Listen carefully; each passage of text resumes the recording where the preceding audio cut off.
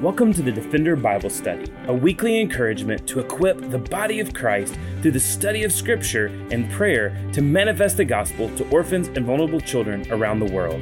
This podcast is a ministry of Lifeline Children's Services, where we believe that defending the fatherless begins by being rooted in God's Word.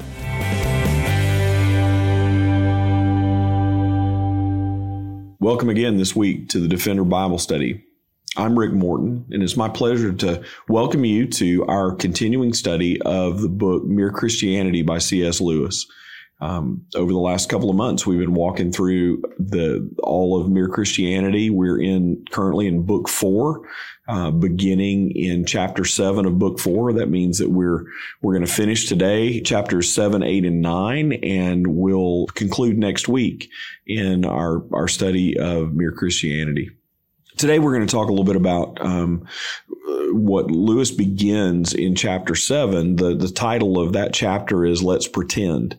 And Lewis makes a pretty interesting declaration. He says that when we call on God as our Father, we're in a sense pretending to be sons of the Most High because we've not yet been transformed. A couple of places that he talks about in 1 Corinthians that point us to that. 1 Corinthians chapter 11, Paul says, "Be imitators of me as I am of Christ." In 1 Corinthians 4, 14 through 16, Paul says, "I do not write these things to make you ashamed, but to admonish you as my beloved children. For though you have countless guides in Christ, you do not have many fathers. For I became your father in Christ through the gospel. I urge you then to be imitators of me." Now, the reality of what it is that Lewis is pointing us to here in this verse in 1 Corinthians chapter 4 is that Paul was writing to a church that was in a lot of difficulty. They were in a pagan city. They were surrounded by a pagan culture that not only didn't reflect the gospel, but didn't reflect the things of God at all. It wasn't a particularly Jewish culture. It wasn't a particularly religious culture, other than it was full of cultic worship. And Paul had a lot of things that he had to set straight for the church at Corinth. Both of the letters that we have in the New Testament that are preserved to the church at Corinth are corrective letters where Paul is talking to them about the sins of the age and talking to them about the things that are happening around them in culture. But he's also talking to them about the things that are happening in the church and the way that the culture inside the church isn't different from the culture outside the church. And so when he says, "I don't write these things to you to make you ashamed, but to admonish you as my beloved children," Paul's writing with a great deal of affection there. He's saying, "I love you." And I'm not saying these things to embarrass you or to diminish you, but I'm writing these things because I see you as my children and because I want the best for you. And then he gives them something which he repeats over in chapter 11. He gives them this idea of be imitators of me. Imitate me as I imitate Christ. Well, that sounds like one of the most arrogant statements that maybe we've ever seen in Scripture, that Paul is placing himself in the place of being the example, that Paul's putting himself to the head of the line, and we read that and say, well, how dare he? Well, I don't think that's what Paul's doing at all. I think what Paul is saying to them is, I have a right view of the gospel. I understand where my help comes from. I understand my need for Christ and for his redemption. And in that, my need to grow to become more like Jesus. Follow me. And Paul is really, kind of telling them on some level that although they haven't really fully been transformed, that their lives, they're struggling in the condition of not being so different as they were before they came to Christ. Paul's trying to help them understand that they're completely different, that there's no lack of difference in them. As a matter of fact, they've been declared righteous before God. They've been declared free before God because of what Christ has done, and he wants them to understand that. But they also are in the process of being transformed, and they are yet to be what they will ultimately become. We understand that our sanctification is a process. It's something that God works out over time in us. And that until we're completely glorified, until we're in the presence of Jesus, until our earthly life is done, we don't really reach a place of completion. And so Lewis points out the fact that for a lot of us, that means that there are days where we're pretending as believers. We're leaning into a reality, we're claiming a reality about ourselves that may not be fully true about our current circumstance or about our current self. That we aspire to things in being like Jesus that we can't quite pull off. And so we, in some way, find ourselves being pretenders. Now, when you say that, that sounds really inherently negative. In the world that we live in, there's a great emphasis placed on people being hypocrites in the church. There's a great emphasis among those outside the church that want to try to explain away the things of Christ by looking at Christians and saying, well, we're just playing a game. We're just playing a role. We're not really sincere. We're not really who we say we are. We're just pretending. Well, I think that's not the kind of pretending Paul's talking about at all. The kind of pretending Paul's talking about is that Lewis points out is that part of what we do and part of what we know is that we have to lean into the transformation that God is doing in our lives, conforming us to be more like Jesus, and that we're to lean into that and strain toward it, even when it doesn't necessarily mesh with our feelings. Even when it doesn't necessarily make sense to us. You see, I think in today's culture, we look around and we're so dominated by the talk of our feelings and if it feels right. We have controversies going on around us that involve gender and sexuality and things, and they come back to questions of feeling. And I think what the Bible would remind us and what we see in light of the gospel is it doesn't matter how we feel about those things. There are certain things that God has declared that there are two genders. There is male and female.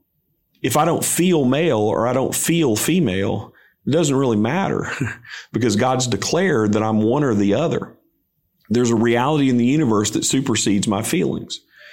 The fact is that who I marry and how I carry out a marriage relationship isn't about how I feel. It's not about the way that I feel intrinsically. It's about what God has said marriage is and what marriage is for. And so in this pretending, what we're talking about is not pretending to hide behind and to be a fraud, not to be a fraud, to pretend to be something that you're not.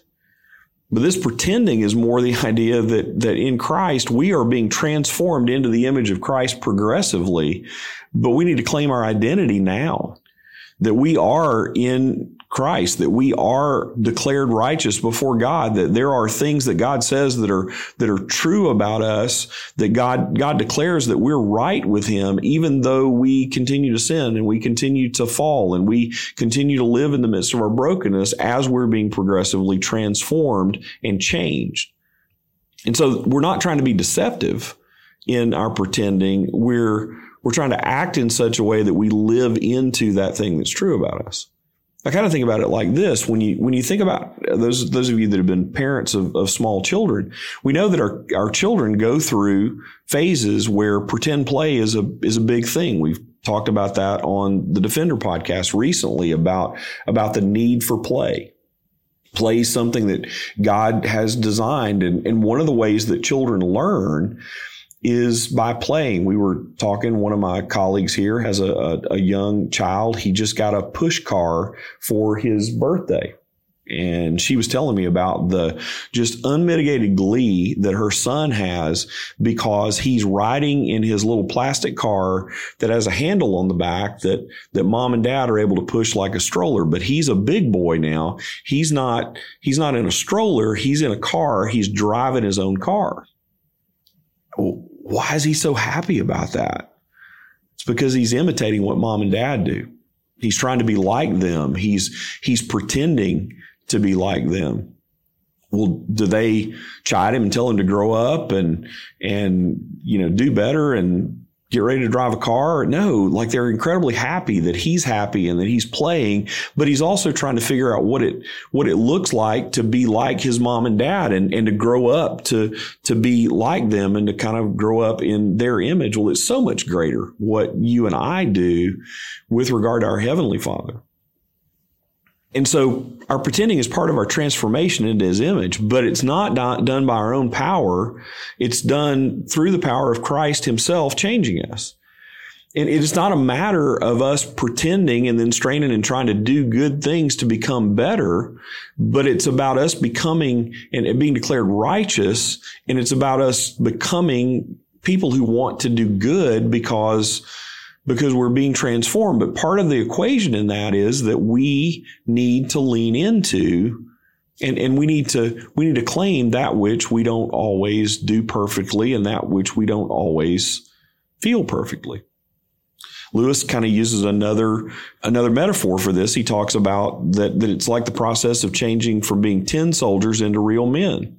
And he points out the fact that the tin part doesn't like it. The tin doesn't want to be stripped away.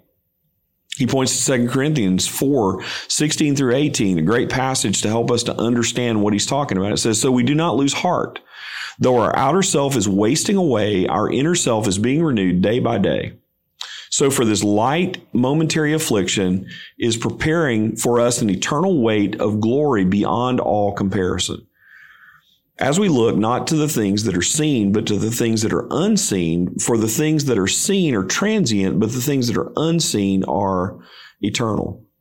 And so we lay claim to the fact that God's doing work in us that we can't always see, that God is in the process of transforming us, and that he's allowing us to stay in the middle of this world where there is what doesn't feel to us as a light and momentary affliction, but which Paul's saying in the grand scheme of eternity, it's a pretty light and momentary affliction, no matter how bad the things are that we're walking through, because truly what he's preparing us for, we can't compare anything we know to. And that ultimately we can't always see that.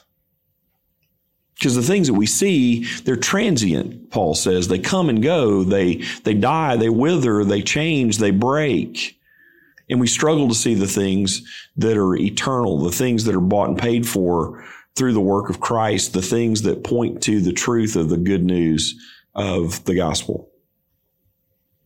And so part of Lewis's advice to us in this pretending, in this leaning in, is that we surround ourselves with people who can help us, that we surround ourselves with people who can influence us well. It reminds me, and I've said on this podcast before, Gordon MacDonald talks about those three kinds of people that we should all have in our lives. He talks about very resourceful people that share the same calling that we have, that have the same view of the gospel that we have, but are people that are farther along in the journey, and we want to get close to them, and we want to hitch our wagon to them because we want to grow up to be like them.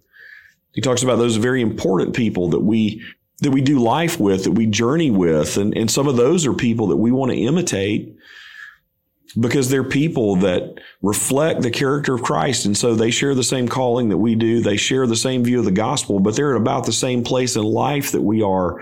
And we encourage one another on, pray for one another, but we also are a source of encouragement and sometimes a source of a pattern and something to imitate for one another. MacDonald then talks about very trainable people, that we all ought to have somebody that's a Timothy that's walking along with us, somebody who shares our calling and our passion for the gospel, but they're not really quite where we are in life. And so we're able to invest in them, those things that we've learned and those things that God is continuing to grow us. We're replicating the pattern that Paul talks about in 1 Corinthians, that we're giving them an opportunity to be able to see our lives, not so that they glorify us, but that they can see the things that God has done in us and through us, and can seek to pursue those things for themselves in their walk with Christ. But it's just vital for us to remember in all of this that God gives us the gift of each other and the gift of relationship, but that the true power for where our help comes from is not from one another. It's from God our Father. And the gospel is ultimately the source of power. So we should be thankful to others for their help, but we don't put our faith and trust in them, because if we do, we're going to be disappointed. They're going to fail us. But that we have this great truth that we can claim that you and I have the ability, have the reality that we have in Christ. We've put on Christ, that we've been given the mind of Christ, and that part of being born again, part of being made new, is the fact that we've been given a new nature. And so even when we're not convinced that new nature is there, even when we don't feel that new nature is real, we press into it and we struggle to try to live it. But not like a self-help program or a 12-step program that we try to improve ourselves through our own efforts. It's that we press into Jesus, that we dig into the Word of God, that we dig in prayer, that we dig into the truth of what it is that Christ is doing in us and through us. And that we hang on to the hope that one of these days, all of those things about us that don't reflect Christ and His glory are going to be removed. 2 Corinthians 3:18, and we all with unveiled face, beholding the glory of the Lord, are being transformed into the same image from one degree of glory to another. For this comes from the Lord, who is the Spirit. We've been given the gift of the Holy Spirit in order to be able to see this transformation. Well, then Lewis asks this really kind of crazy question. He says, well, then is Christianity easy, hard, or easy? And you can kind of sum it up in first of all, he defines it and says that we have to remember that putting on Christ is not a part of Christianity. It's not one aspect of Christianity, but it's the whole thing. And so what that means is that being a Christian doesn't mean that we're gradually becoming good. That's not what our sanctification means, that we're gradually becoming good. Big error in thinking if we think we can start with our unchanged self or our natural man and work out from there. And if we try, that usually ends up in one of two things. It usually ends up people just like giving up because they don't have the power to do it, or becoming legalistic and being really miserable at just trying to be good. And it's because in and of ourselves, we don't possess the power and we can't meet the demands of perfection. And so in that, the Christian way is both harder and easier than this. It's hard because Christ doesn't want all of us, or doesn't want part of us. He wants all of us. He doesn't want us to get better and better and better all the time. What he wants is all of us. He wants to put us to death, and he wants us to start over. This is a question of moving from death to life, not from disease to health. And so we see things like in Matthew 7, where Jesus says, in order to follow me, you have to take up your cross. That's pretty harsh. That's hard. It means we have to work. It means we have to toil. It means that there's serious business in following Jesus. But then in Matthew chapter 11, Jesus says, but my yoke is easy and my burden is light. Why? Because we don't carry that burden. Jesus does. And so while we struggle in the middle of this very present temporary affliction, we don't do it alone and we don't ultimately carry it.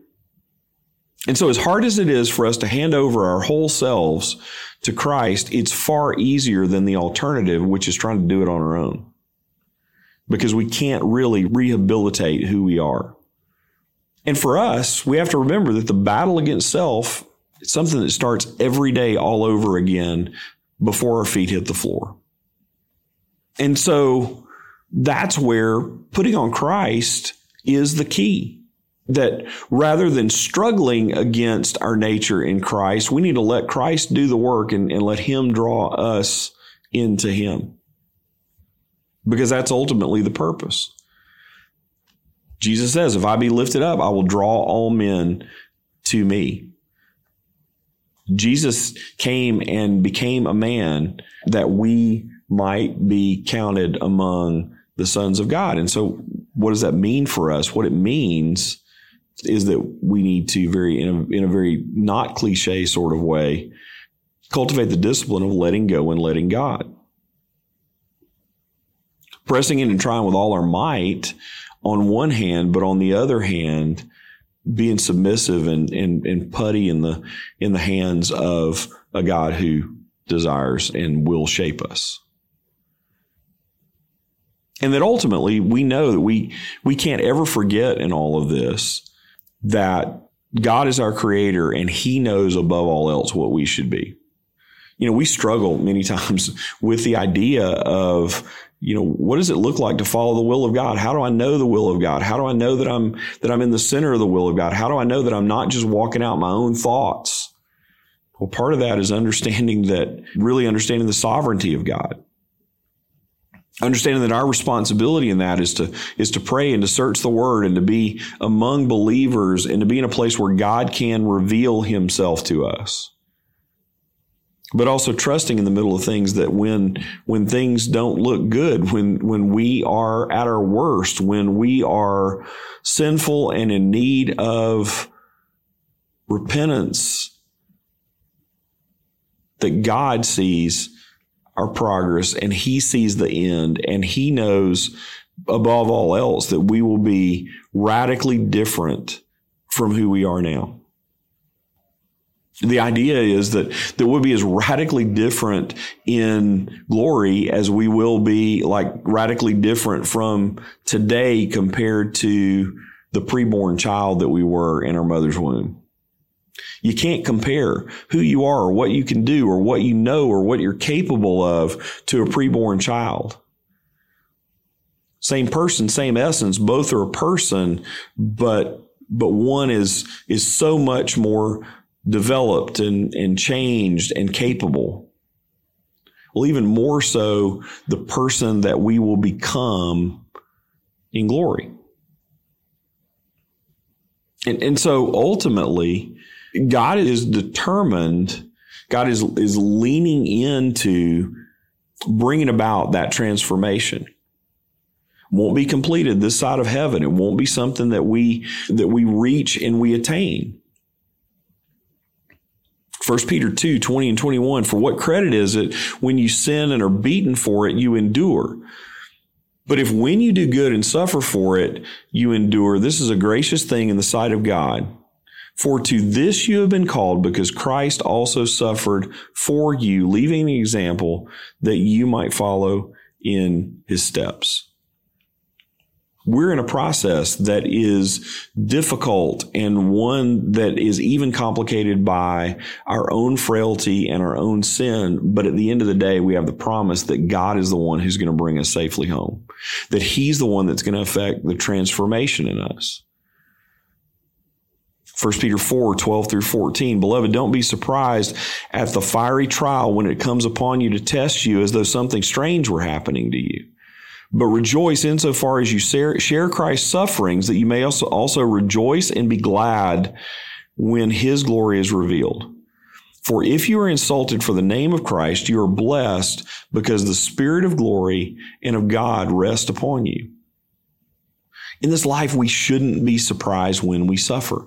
We shouldn't be surprised when living in the presence of sin and living with our own sin and our own consequences of sin, that we shouldn't be surprised when that results in difficulty and trial and pain.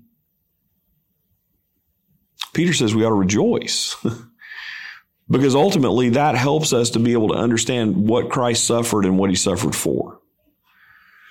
And that we get a glimpse of his glory when we suffer like that, when we feel that pain. So none of us are signing up for the pain train, right? Like we don't want that.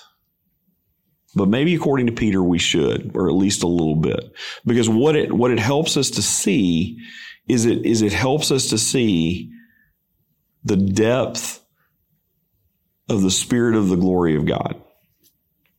And it helps us to know ultimately that the Spirit of God rests upon us. And so I don't know where this catches you today, but for me, it's a great reminder that in the midst of parenting kids that have come from hard places, in the midst of working in sometimes things that are difficult and spiritually dark, in the midst of sometimes not measuring up and not being all that I feel like I need to be in order to be able to do those things well, that's thinking about things wrongly. That what I need to think about is who I am in Christ, about what it is that God seeks to accomplish in me, about what it is that God wants me to become in becoming more like Jesus, and then I need to press into that. And on the days when I don't feel it, I need to lean into it and pretend, not to pretend to perpetuate a falsehood, not to live behind a mask, but to live a reality that says that even when I don't feel it, I am who God says I am. And that I'm going to surround myself with people that are going to help me to imitate Jesus. And I'm going to surround myself with people that I'm going to help to imitate Jesus. I'm going to do that with my kids. I'm going to do that with my wife. I'm going to do that with my small group. I'm going to do that with my church. And in the middle of all that the Christian life is both hard and easy. And it's a paradox. And it's the most difficult thing that you and I will ever do, taking up our cross and following Jesus. But it also is something that Christ does with us, and he makes our burden light. And that you and I have the promise that we will be delivered home completely. We won't see it this side of heaven. We'll continue to struggle, but we won't continue to struggle always, because Christ will do his work. He'll do it in us. He'll do it in our children that follow Jesus. He'll do it in our neighbors that follow Jesus. He will do it. So I hope you're encouraged today that he who has begun a good work in you will complete it in the day of Christ Jesus, that he will see us safely home. We at Lifeline are appreciative that you've come and joined us for this Bible study again. We love you. We thank you. We're grateful to get to do this with you, and I hope this has been some encouragement to you today. We'd love for you to reach out to us, love to hear about what you're thinking about this study, about C.S. Lewis or anything else, really. And we'd love for you to join us along the way, and for us to be able to join you in your church in being able to serve the fatherless and to equip the body of Christ to do what we've been called out to do, which is to manifest the gospel, particularly to orphan and vulnerable children. So thanks again. We appreciate it. We'll see you right back here next week. Thanks again for joining us for the Defender Bible Study. If you enjoy making this podcast a part of your weekly routine, we'd love for you to take a moment to subscribe, rate, and review the Defender Bible Study to make it easier for more people to find. For more resources and information on how you and your church can partner with Lifeline, please visit us at lifelinechild.org. Follow us on Facebook, Instagram, or Twitter by searching for Lifeline Child. You can email us directly at info@lifelinechild.org. We look forward to seeing you again next week for the Defender Bible Study.